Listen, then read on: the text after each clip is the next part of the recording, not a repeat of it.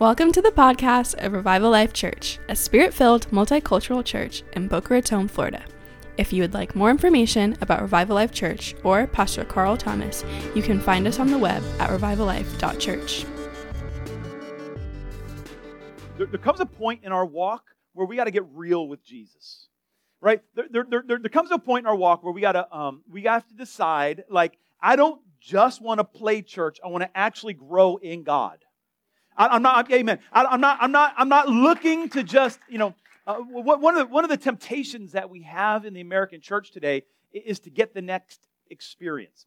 And what happens is, maybe early in our walk, we had this encounter with God. And maybe we had this mountaintop season of just being in this bubble with Jesus. And every day is sweeter than the next. You remember that? And every day you're finding something new. And every day there's a new promise that you're discovering, and like everywhere you go, you're having divine appointments, and then one day it's not as tingly, right? And then one day it's even a little bit painful, and then we start looking like, how do I get back to where how do I get that feeling again? How do I get those tingles again? How do I get back to that bubble? And this can be like this never-ending quest for Christians to recreate the birth experience. And I would suggest to you it's possible that God has actually something better for you that you haven't experienced yet, as opposed to trying to recreate something you have already experienced. And that something requires a maturity that it's possible you just haven't experienced yet or walked into. In this age, in our country, right now, where we're at right now, it seems like, I don't know if you've noticed, but everybody is outraged about everything. You can't just be a little upset anymore. You have to be full-blown outraged.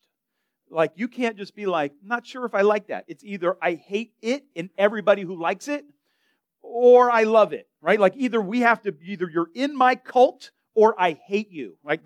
There's nowhere in between now. And this is where we've come up with language to come up with to describe what people are experienced in this season. Now, 5 years ago, if I were to tell you she's a Karen, you would have no idea what that was. But now we have developed a slander for a person who is outraged in this season. Our language has adapted to this outrage culture that we're experiencing.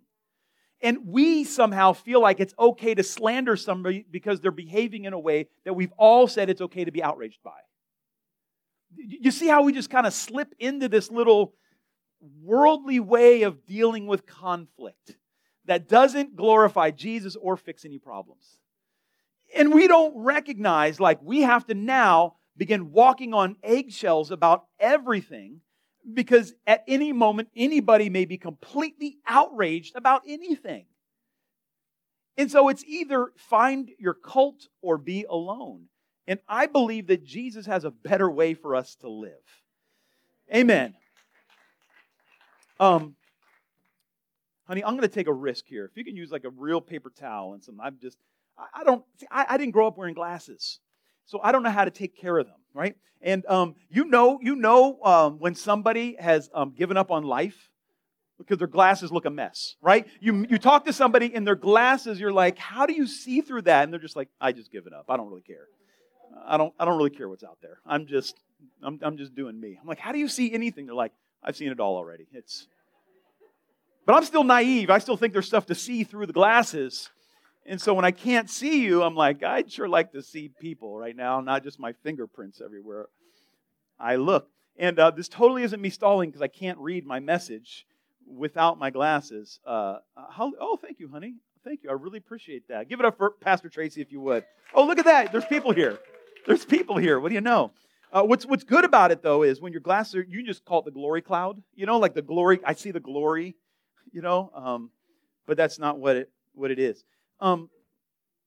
What we've decided by default in our society in this season is that the loudest offended person gets to decide what's right and wrong.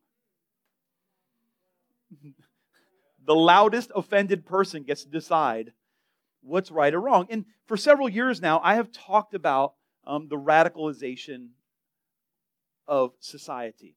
It's easy for us to point to the Middle East and say, look at how they've radicalized their faith, and they're killing one another because they're not radical enough for Islam. If you're not radical enough for Muhammad, then they are. I mean, that's what the whole Middle East conflict is about.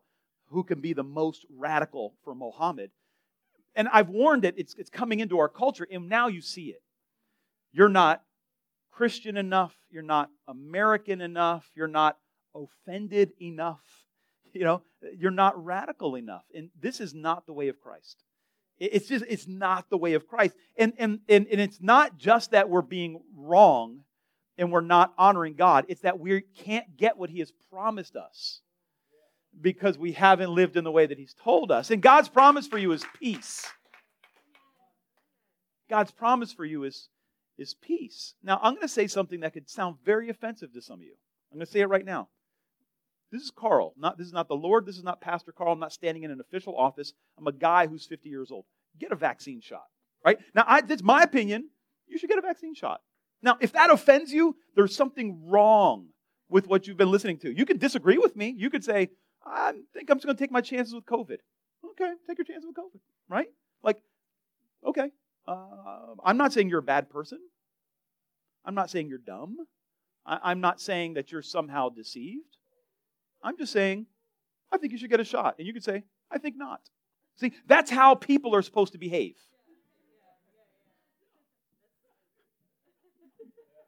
You see, that's how people behave. I think you should get this. I don't want to. Okay. Right? Like, nothing that we just said should be able to uncover any religious or political beliefs. But outrage culture weaves it all together. Because there's somebody pulling the strings and wants you to think, this means that, and so if I can tell you this, then you'll do that. It's all this spirit of manipulation. And I want to cut some strings today. I just want to get in the Word of God here, and we'll cut some strings today. You see, we got to value what Jesus values. And we get upset by this world. There's a lot going on in this world.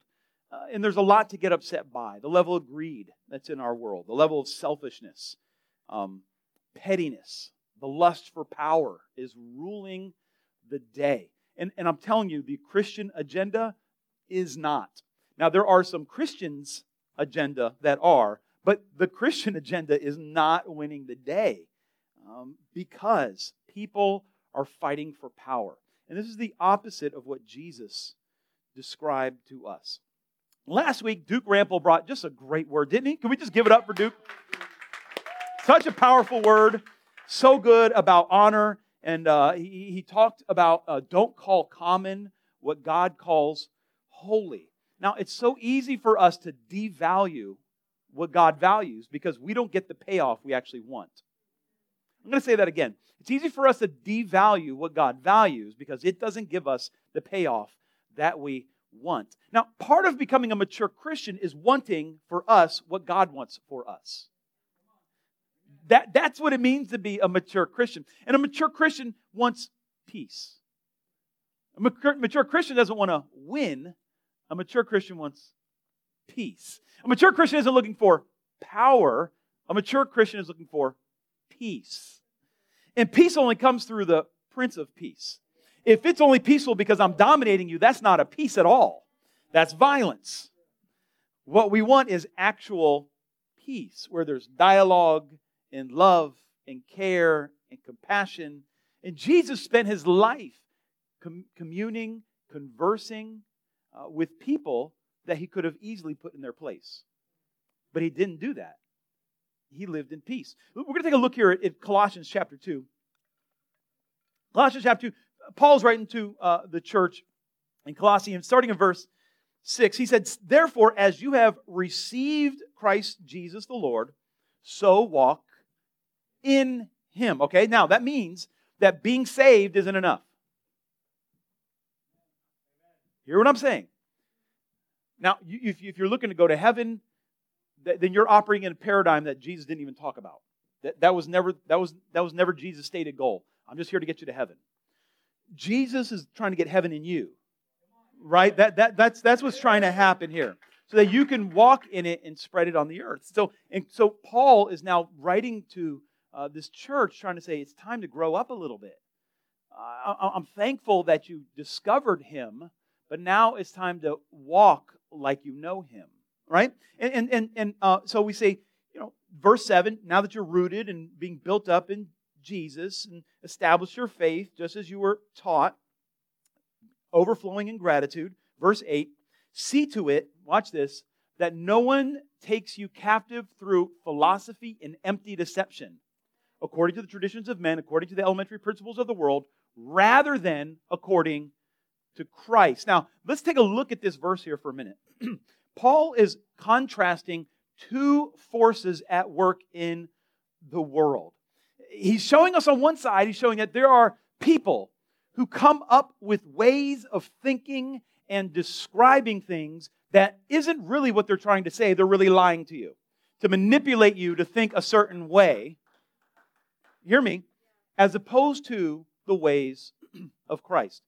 The church, unfortunately, if you leave that up for a moment, the church, unfortunately, has a really has a spotty record with this. If we could be honest, what happens is there is deceit born in a man's heart or a woman's heart for greed, for lust, for power, maybe to cover up hurt, and they invent doctrines, they invent arguments, they may use the Word of God to get what they want, as opposed to walking according to Christ.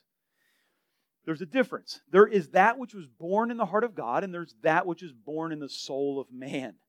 Now, when we have a desire in our heart that we came up with on our own and we've not surrendered it to Jesus, we then encounter God, asking God how He will bring this thing that we want. We'll then look at all the things in our life as confirmation that this is what God wants for us. Then we read the Bible and we see this thing all over it because that's what we want God to be saying. And then we start teaching it to other people that we should be able to get this because it's what's in my heart. This is very different than reading the Word of God, learning Christ, letting Him examine our heart, see where we don't look like Jesus, then praying on how we be transformed into His image. There is a very polar opposite that happens. So in our world today, through philosophies and empty deceptions, it is somehow righteous to be offended with offensive people and put them in their place. Jesus said we're to love our enemies. It makes absolutely zero sense to love your enemy. You cannot come up with a human philosophy that will tell you it's a good idea to love your enemy. Now, I can come up with lots of philosophies and empty deceits that say it's good to kill your enemy, that it's good to destroy them, to humiliate them, to put them in their place, to gossip about them and uncover them and get people against them and convince everybody that they're wrong and get everybody on my side to convince. That philosophy of empty deceit we can understand. But love them, oh. You want to be countercultural. You want to be edgy. You want to be against the crowd. Stand up and say, maybe we all shouldn't be so outraged. Maybe we should all calm down a little bit and have a discussion about this. Perhaps they're mad at us because we're not loving them enough. See, now this is countercultural. This is the way of Christ. See, we get tricked into acting just like the world. We get tricked into acting just like the world. And here's what the world wants you to know. You know something about someone before you ever met them.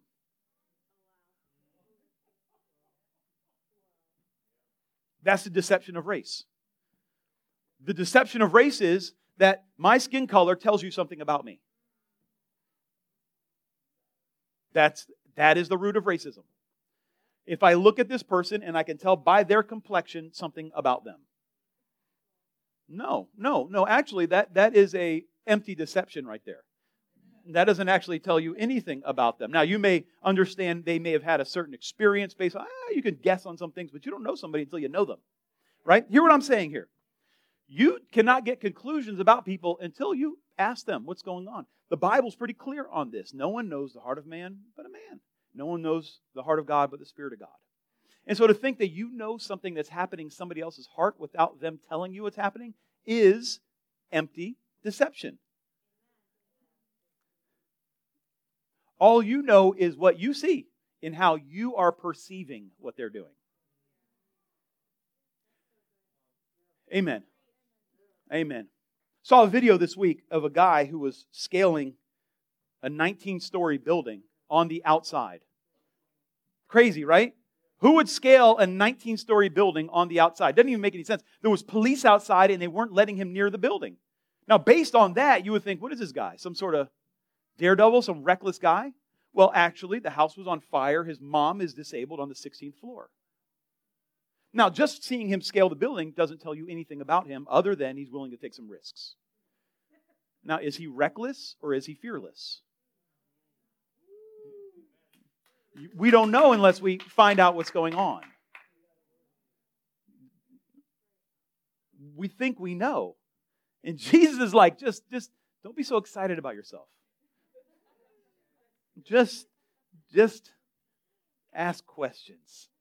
Wait for answers. Don't judge people. It talks about this in Proverbs chapter 14, verse 12. He says, there is a way that appears right, but in the end, it leads to death. It looks right, according to man's philosophy. This looks perfect. This is the way we should go. So there is a way in your situation right now, where you're at, where you're struggling, where you are asking God for answers. The situation that you're in right now seems perfectly logical and reasonable, and one of those ways will lead to death. I mean, maybe not physical death, maybe not literal, we'll go to your funeral, but it will kill the very thing God wants to do. And the enemy is cheering you on to that direction. We better hear God, right? We better walk according to the ways of Jesus. We better be seeking God's best. Now, I, like you, like men, there's craziness happening in this season. Have you noticed? Have you had in your life, I don't want to presume, and I don't want to ask, because I don't want to force anybody to answer, but so many people that Tracy and I are ministering to, extended outside our community, inside our community, where things are going bad. Like no fault of your own. There's economic issues and health issues and financial issues and there's societal issues and there's just stuff happening, and we're walking with people and we're crying with people, and then they go, oh, I just found out today that my uncle has cancer, or I just found out today that my mother lost her job, or you're like, things are so bad, I can't believe how bad things are, and then they get a phone call. And you're like, oh my gosh, and at the same time, people are being tossed in so many areas and so many lies on, I hate to say this, but in certain social media platforms, there's so many lies against the church happening today. And people who aren't fully educated are being tossed to and fro by various winds of doctrine and don't have an anchor to weigh these lies that are being said about the church and about Jesus and they're just coming up with conclusions, and we're like, whoa. And so we got together as the elders, and we're like, what in the world do we do about this craziness that we're going through right now? And the Lord spoke very clearly to us. And the Lord gave us a word, and it was be meek.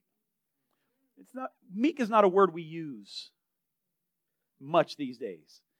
Meekness is not a quality that's really highly exalted. As a matter of fact, I wanted to come up with a sexier way to say meekness, just to make you get a little bit more excited. But I think it's supposed to be not exciting on purpose. I think everything good in our lives isn't supposed to be shiny. I don't think everything's supposed to be shiny. Everything's supposed to be, high speed, low drag, built to grind, right? Like some things are supposed to just be sedated. I think our personalities and our passions at times are supposed to be meek. Jesus said this as he began his sermon on the Mount in Matthew chapter 5. He said, "Blessed are the meek, for they will inherit the earth." Right? That didn't get you excited, but by the end of this, it will. Is there something you want right now? Is there something that you feel like you're lacking in your life? Is it in the earth? Meek will get you there. Is there something missing in your relationship with God? Is there a blessing that you feel like is being withheld? Do you want to earn it, or would you like to inherit it? Meek will get you there. Is there conflict that you're walking through and you would like to be resolved? And the enemy is tempting you to put up your arms and get ready to fight and get ready to battle and get ready to blow over and get ready to murder. No, that won't get you there. Meek will get you there. I've earned money and I've inherited money. Inheriting is better.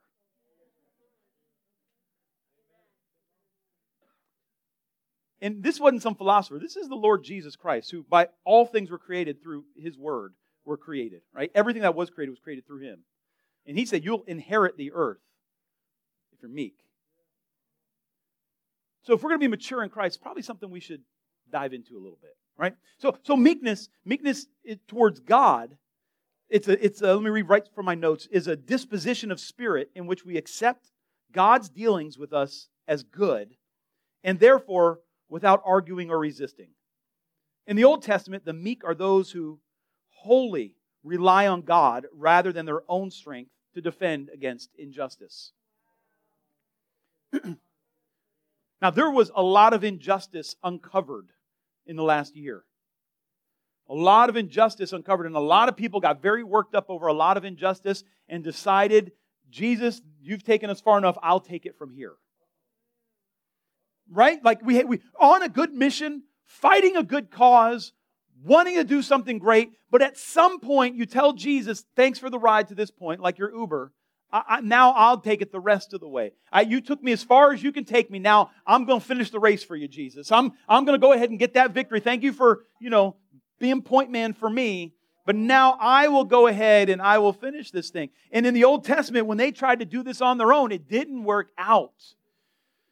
The Lord's like, no. Okay, back in the day, you used to have to fight and kill armies. Now, in the new promised ground, you are supposed to march around and you shout and they get defeated. Right? Back in the day, you had to slaughter people, but now you just go and do this and you say that and you'll get the victory. See, in the old ways, He was telling them, it was by strength and might, but in the new covenant, it's by the Spirit. And if we're going to get any real victory in our lives, we got to follow the Holy Ghost. And the Holy Ghost was sent by Jesus so that we could be like Jesus. Not so that we could be like the Old Testament with some New Testament language. Not so we could be murderers but with Christianese on it. Not so we can be oppressors and with the name of Jesus. No. What He's saying is you're going to be righteous people who love justice, who love liberty, but you're going to be like Christ. You're going to let the Holy Ghost lead you on this thing. That means sometimes when someone says something against you, you're not going to get in an argument about it. You're not going to show up to every argument you've been invited to. You don't have to fight every time someone looks at you cross-eyed. You could just go on with your life. Hello.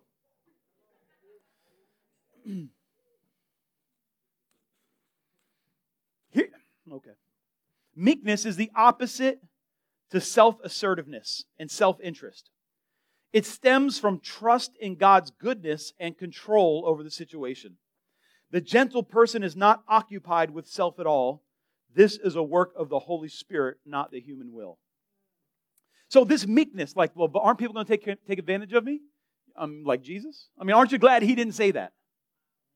Aren't you glad Paul didn't say that? Aren't you thankful that Peter didn't say that?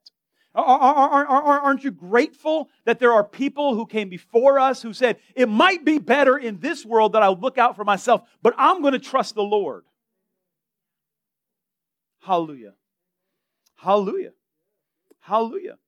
Here's what I want to invite you into today. What are we doing for time? Oh, thank you, Jesus. Here's what I want to invite you into today. Take charge of your own heart. Come on, here's what I want to invite you into. Take charge of your own heart. Take charge of your own heart. We got to get past blaming other people for our heart issues. He made me mad. No one made you nothing. No one made you nothing. You chose to be mad. Oh, he made me so upset. He didn't make you nothing. Right? Like we hear this in marriage counseling all the time, my wife and I.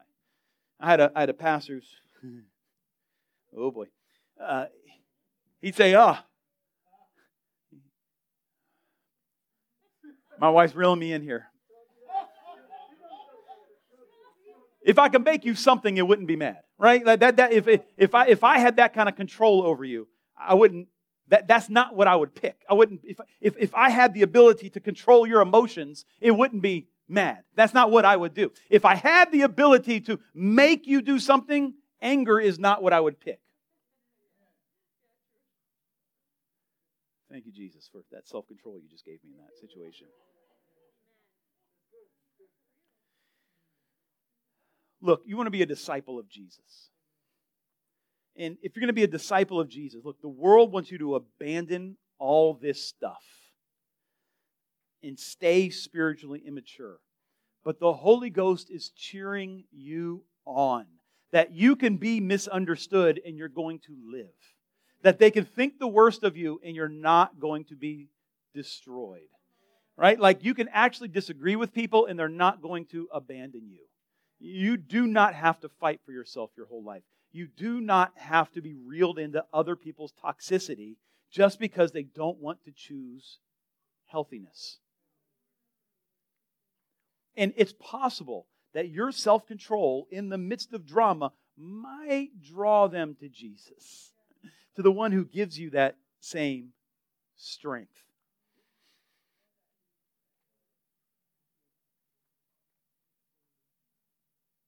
See, the culture of the kingdom of God is honor. The culture of the kingdom of God is looking for the best in other people, not looking for the worst. It doesn't take a prophet to call somebody a Karen. Amen? It doesn't take a prophet to call somebody whatever the male counterpart is these days, right? It doesn't take any kind of anointing to call someone a liberal or to call someone a trumper or this doesn't take anointing. This doesn't take grace. And Christ isn't in it. It's how we dehumanize people so we can malign them. Jesus is not in this. Like, these are people that Jesus died for, people that are created in the image of God. We need to be the people who treat them with the value they have not earned. Because God treats us with a value we have not earned. This is who we are called to be in this season. And hear me, when you learn to walk in this, you actually get peace. And this is what God wants for you. Secular wisdom says that our own personal judgments and opinions matter. That's what secular wisdom says. Secular wisdom says don't give people too much trust. The secular wisdom says, you better watch out for yourself. Secular wisdom says, be careful with those people because that's secular wisdom. That's the philosophies and empty lies. This is not how we want to live. We want to live according to Christ. This is what we want as a people. Because this is where the peace comes from. This is the peace of God that we want in our lives. Here's what Jesus said as He went on in the Sermon on the Mount. In Matthew chapter 7. He says, look, do not judge, Matthew 7:1, do not judge so that you will not be judged. For in the same way you judge, you will be judged, and by your standard of measure, what does that mean, Pastor? What does that mean? Are you quick-tempered with other people? That is how you deal with the world. Do you think that everybody is rude? Chances are you're the rude one.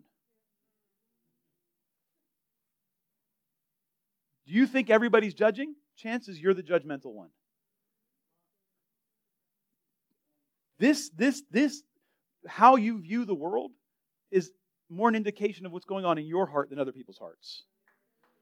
Biblically speaking. I need you to see this.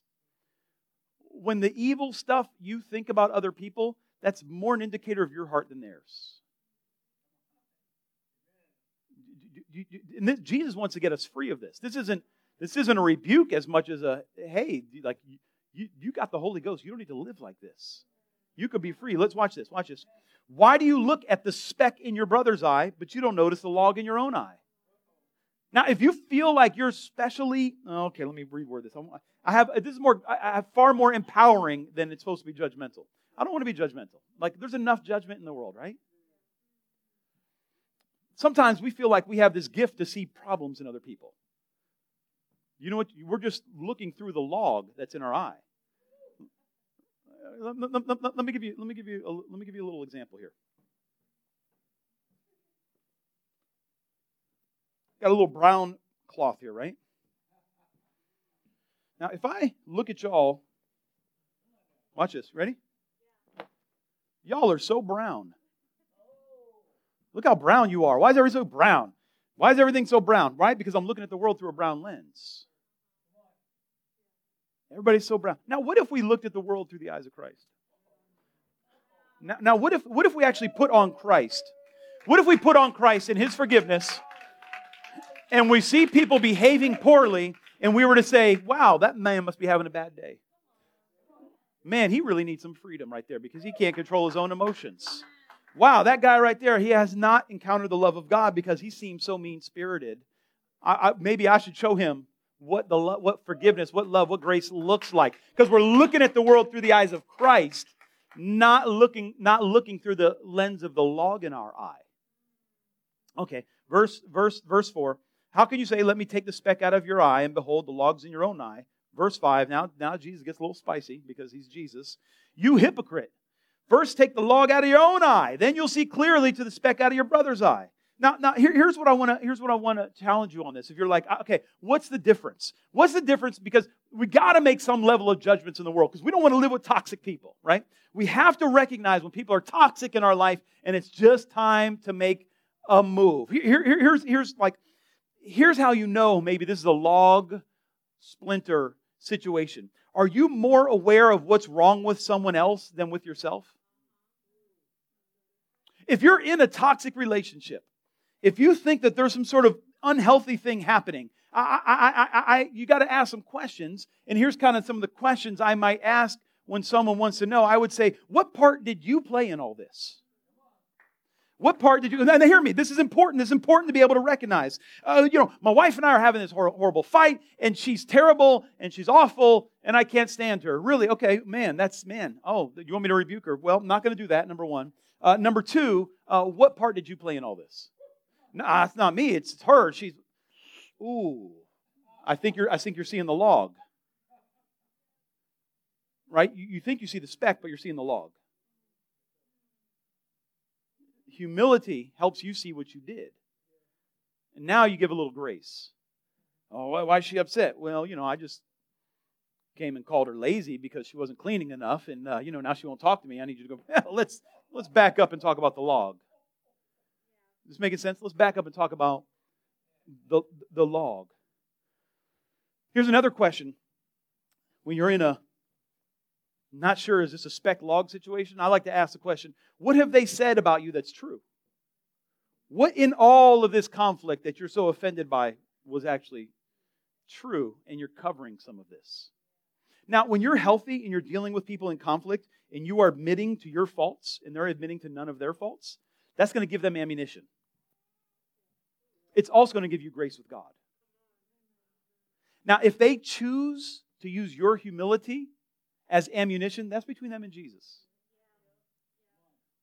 And that is our goal here. Our goal is to be right with Jesus. Now, my wife and I have been married since dinosaurs roamed the earth.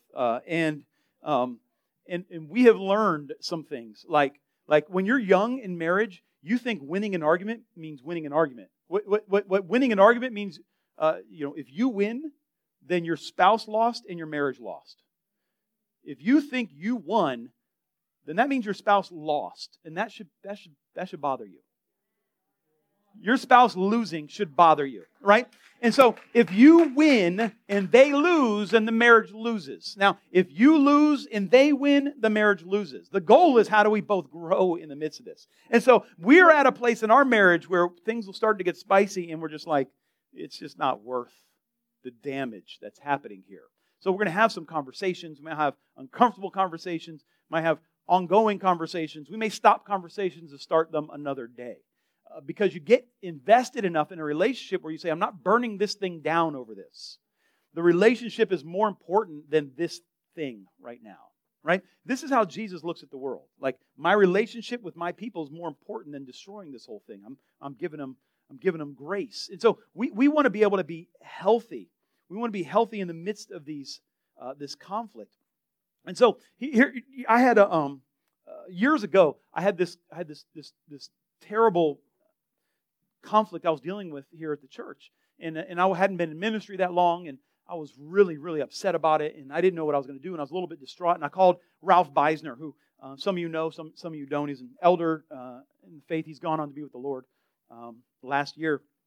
And I called up Ralph because I didn't know what to do. And I explained the entire situation to Ralph. I'm like, they said this, and I said that, and this is crazy, and I don't know what I'm going to do about this thing, and I don't know about this conflict, and, I just need some help. And Ralph, he was silent for a minute, and he said, Carl, this situation will be resolved, but what I'm really concerned about is, how's your heart? How's your heart? How's your heart?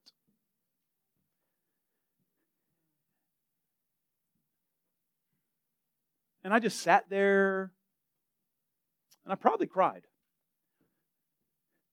Because when you're locked in, horns and horns, you get into self-preservation mode.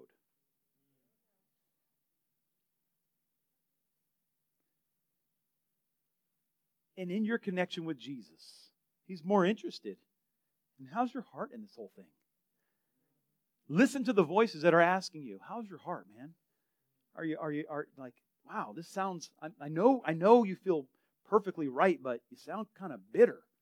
Well, I might be bitter, but I'm right. Man, there's a thing about being married to someone who's a counselor, who, sweet Jesus. We had a long conversation last night where I repeatedly told my wife I didn't need to forgive people. I'm like, but I'm not, they didn't do anything wrong, this person, and this is nobody, I don't think you guys know. It's just a thing. And I'm like, I want to deal with what's going on in my heart. She goes, well, you need to forgive. I'm like, well, they didn't actually do anything wrong, but I wanted this person, it was a person, it wasn't a people. I wanted this person to do this thing for me, and they didn't. It's not in their heart, and so it's not, they didn't do anything wrong. It's like, I don't have to, you need to forgive them. I'm like, I'm not in judgment of them. I don't think that I'm bitter, but I'm upset and I'm hurt, and I know it's affecting how I think towards them. She's like, you need to forgive them. I'm like, it's not a forgiveness issue. I'd forgive in a second if they did, but that's not what it is. And so, we're going on 20 minutes later, I'm like, I guess I am a little bitter. She goes, yeah, you need to forgive them. I'm like, I don't know that. And today I'm like, all right, I just forgive you. For not meeting expectations I never even gave to you, that you never agreed to, that you never said you would. Like, you just need to forgive them. Like, she said, if we were in a counseling session, I'd get pretty frustrated and I'd probably end it. I'm like, well, I'm not going anywhere. We're in our bed. I'm not going anywhere. I paid for this thing. I'm not leaving.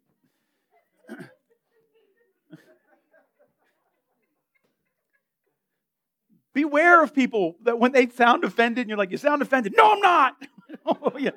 Maybe little. Maybe a little bit. Maybe you can't see it past the log, right? Maybe you don't see the offense because the log of offense is in the way. How's your heart? How's your heart? We have to keep our heart. See, we get so upset about these things. And in this season, are we doing okay? I just wanted to have a family talk today. I hope this is helping somebody. I wanted to have a family talk, and I'm almost out of time. In our outrage culture today, if I'm upset, it's your fault. If I'm upset, it's your fault. And we need to take control of our own hearts. Listen, spiritual maturity has a cost. Real transformation doesn't happen at Disney World. It happens at the Calvary, right? It happens at the foot of the cross. It happens at the crucifixion.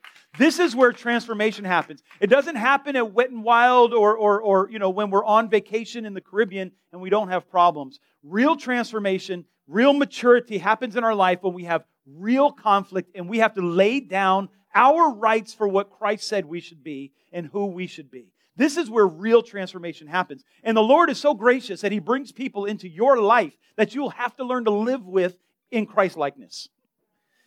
This is who He is in your life.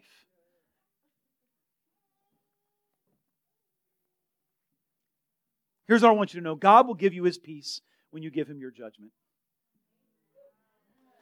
God will give you His peace when you give Him your judgment. Let me say this one more time. God will give you His peace when you give Him your judgment. Now, some of you, this is going to unlock some things that you may need to talk with somebody about. You may need to have some counseling sessions. You may need to call some life group leaders or call us and talk to us about it and say, okay, am I in judgment here? Am I in bitterness? Because you might feel like God is calling you to stay with your abuser, right? No. That's not what he's talking about. Or you may be in a toxic relationship and you feel like you're unsafe or you're unhealthy or you are unable to be mature and it's only going to spin out of control and you feel like you need distance. Okay. But where we want to be maturity-wise is recognize what's going on in our own hearts and be aware of that instead of thinking we're aware of what's going on in other people's hearts. This is what we're going for. This is why Paul was telling the church in Colossae to move on to maturity. As we switch gears here, here's what I want you to do. Here's what I want you to develop in this season, in this hour. I want you to get a vision for your soul. Get a vision for your soul. What is it going to look like to be healthier in this next season than you are right now? And that means you're going to, amen. Come on, That means you're going to have to put together a plan to care for your soul. You're actually going to have to care for your soul. A lot of people going into the gym. You're going to church to take care of your spirit. You're trying to eat right, take care of your body. How are you tending to your soul? And what we think caring for our soul is think more about me. And no, it's the actual opposite. It's caring for other people. It's actually loving where there shouldn't be love. It's actually forgiving where there shouldn't be forgiveness. It's actually taking time to read the Bible and understand what it says and pray in the Holy Ghost until my heart is transformed. It's having honest relationships with people who can say to me, man, you sound offended. Now, it's important that you get these relationships right. In America today, we're rebuilding from rubble. This is what's happening in the church. There's rubble. We're rebuilding today. Our society, there's rubble, and we're rebuilding. How we relate to one another, our politics, there's rubble. There's been destruction everywhere, and we have to rebuild. And we have to turn our hearts from the brokenness of our day toward our Savior who brings healing through being personally broken himself. We have to be aware that people are broken right now.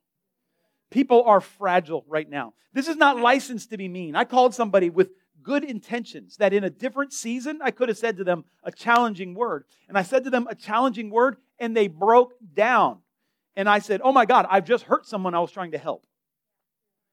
Now, I could have said, no, I'm just giving you the word of the Lord and you need to deal with it. But what I needed to be was compassionate in that season and say, wow, I misread the room. This was the wrong season for this word. Please forgive me. I can't dictate the season that your soul is in. Only you know where you're at. Forgive me for trying to put you on an agenda God doesn't have you on right now. I need to be, watch this, meek.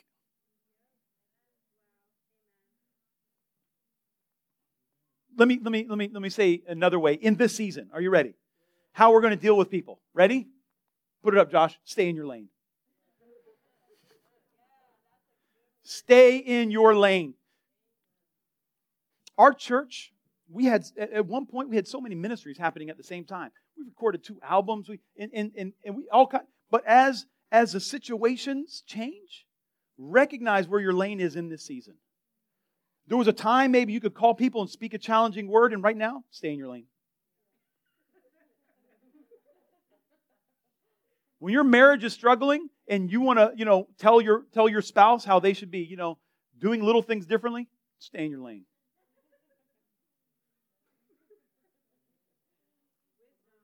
When there's conflict and you think you're going to correct somebody in the midst of the conflict, stay in your lane. Are you hearing me? We just need to be a little bit more humble in this season of rubble and stay in our lane. There was a little girl who had a prophetic word. I think, go ahead and play that if you would there, Josh. Go ahead. Worry about yourself. Worry about yourself. Worry about yourself. Worry about yourself. Can I help? No. You want help? No. Help. I don't. Turn you up. can help when we're out to eat, okay? You can help when we are out to eat. Okay. Do you have booster seats? Probably. Watch this. You want me to help, Rose? No. Thank you. No, thank you. No, thank you. What do you want me to do? Worry about yourself. Are you hearing this? Worry about yourself. Worry about your own self. I'll do this one, so Worry about yourself. do that. You drive. Worry about yourself. Go drive. Go. You drive. Worry about yourself.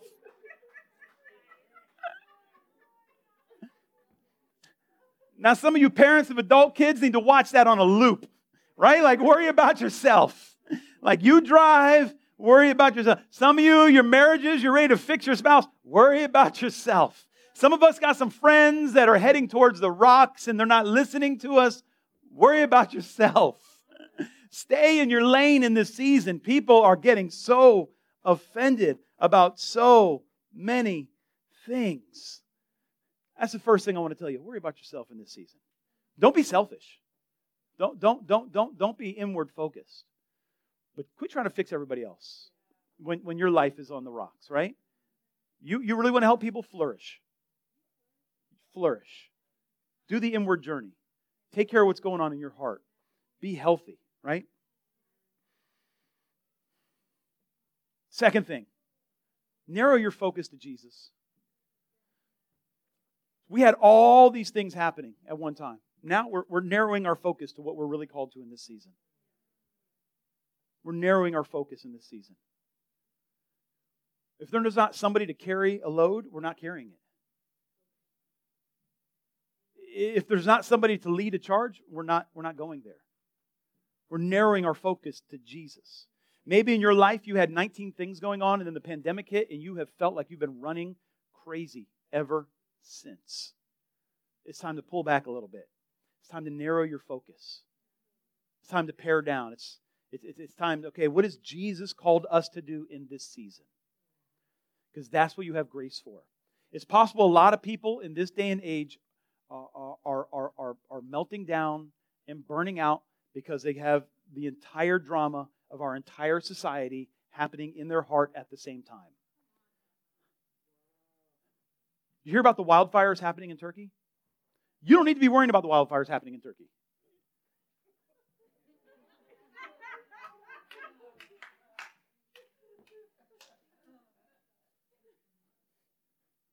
They're awful, yes, but I can't carry another pandemic. I can't carry another trauma. We do not have the emotional and mental capacity to carry everything at all times. So be nice to yourself and just say, I can't. I'm narrowing my focus to what Jesus called me and my family to do. Put down some burdens that you don't have grace for. Last thing, slow down. Slow down. Our lives are, you cannot maintain the speed that you had pre-pandemic. If you feel like things are coming apart, they probably are. Slow down. Slow down. I want to challenge you to read the Bible more, but more slowly. Slow down in your Bible reading. I'm going to read a chapter today, but I'm going to read it slow as a discipline so that I can slow down and hear what God is telling me. There's a societal thing going. I know I've gone long. Just give me a second here. I just feel like this is important. There's a societal thing happening. There was a time that we were in, if you watch an old movie, I like watching old movies, but they move so slow. The scenes are so long. But society was slower then. Now the scenes in movies are so much shorter, and they go so fast. And it went to that, movies take too long, so we watched TV shows that go fast. And TV shows go too slowly. We want to wait till the whole series is out so we can fast forward through it on a streaming service. And we used to just look at videos on YouTube, and now a 15-second TikTok, we're like, okay, for 2 hours. And God is like, how about we just slow down? How about we just slow down? There was a time that people would go to these things called, watch this, art galleries. And they'd stand still and look at a picture and think about it. I wonder what the person meant when they drew that flower that way. I wonder what the woman is thinking as she's sitting there looking at the flower. Now it's like, if you haven't explained it to me in 5 seconds, I'm moving on. I'm moving on. I'm moving on. And what's happening is we're sacrificing deep discipleship for running to the next blessing. And we're losing maturity in the process. My friend recently said this: never let how bad things are define how you're going to look at them. You get to choose your perspective. Trust God. Why don't you stand with me?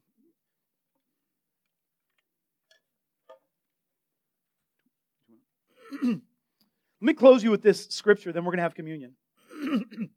In Galatians chapter 6. Did you get anything? I went so long today, but it felt like it was important. Thank you. In Galatians chapter 6, this is what Paul writes. He says, brothers, if someone's caught in a sin, you who are spiritual should restore him gently. But watch yourself. Watch this. But watch yourselves, or you also may be tempted. When you see something wrong with someone, watch out.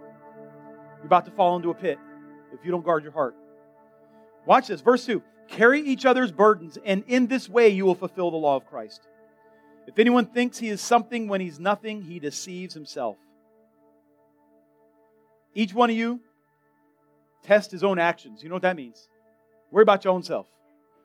Worry about yourself and drive, right?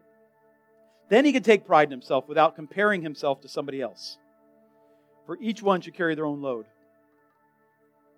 So Jesus here is sitting around a table with men that he's about to give his life for.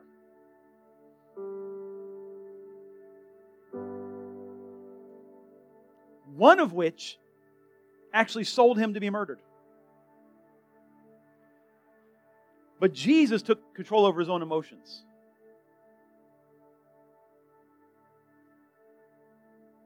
He didn't allow these other people's actions. You can play. That was, oh, you might be doing stuff. I don't know. He didn't allow other people's actions to dictate how he was going to behave. He always operated in love. And so right now in this moment, we're about to receive the Lord's table. I want us to kind of check our own heart right now.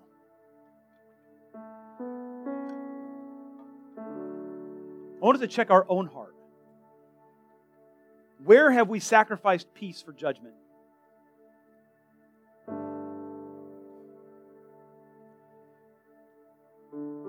Maybe you're away from God today. Maybe you've never been right with God.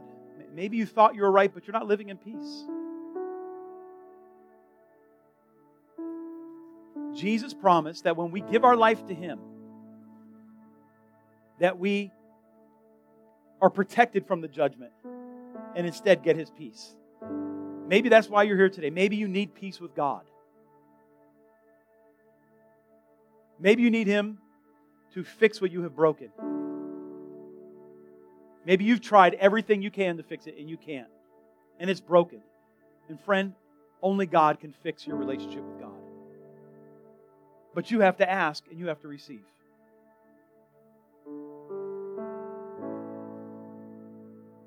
So I feel the prompting of the Spirit to give you an opportunity to make that decision this morning. And so I want to keep this as anonymous as possible. So if you would close your eyes and bow your head, I want to give someone an opportunity today to say, you know what?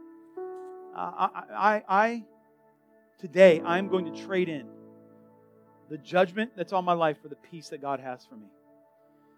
Maybe you have been struggling with judgment. Maybe you have been struggling with bitterness. Maybe you're just stuck in sin. And it's led you to a place you didn't think you would get to. God is offering you life today. He's offering you a lifeline. He's offering you peace with God through His Son, Jesus Christ. Maybe you need grace in a new way today. I want to pray for you. If that's you, just nobody looking around. I'm not going to call anybody forward. I just want this between me and you so I know who I'm praying for. Just put your hand up and down if that's you today. If that's you today, I see you. Yeah, you can put it down.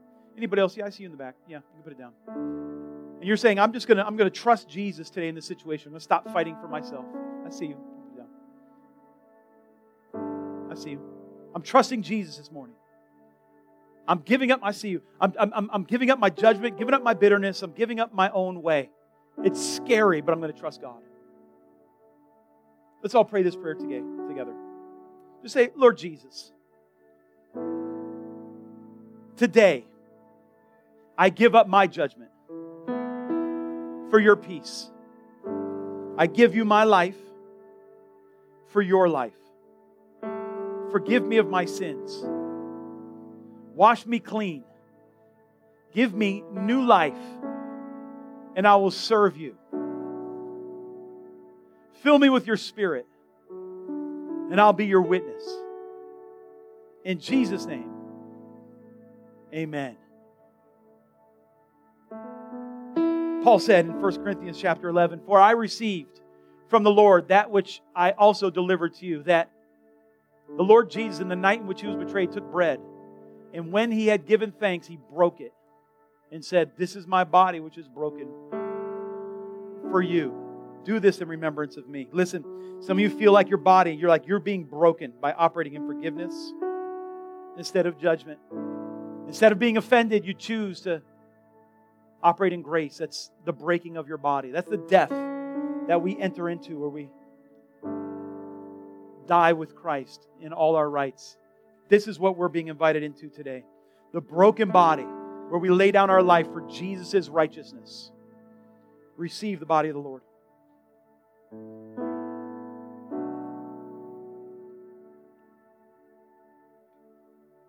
Hey. Hey. Hey. Ha. Good. Okay, I'll wait for you. Ha. The Holy Ghost is moving right now. His broken body. He is the broken one. And He meets us at our brokenness because He knows what that's like. And then you will experience His brokenness and carry that to the world that's broken as you experience His healing. In the same way, He took the cup after supper, saying, "This cup is a new covenant in my blood. Come on, Holy Ghost. Come on, Holy Ghost. This cup is a new covenant in my blood. Do this as often as you drink it in remembrance of me. For as often you eat this bread and drink this cup, you proclaim the Lord's death until He comes." Listen, that verse confused me for a long time. We like to identify with His resurrection. We don't like to identify with His death so much.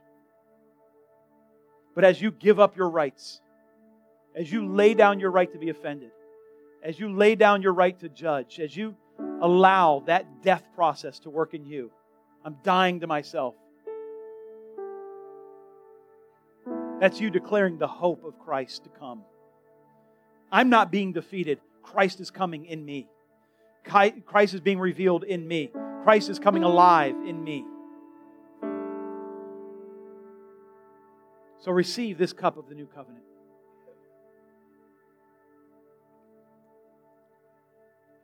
Father, we do love You. We thank You for Your body.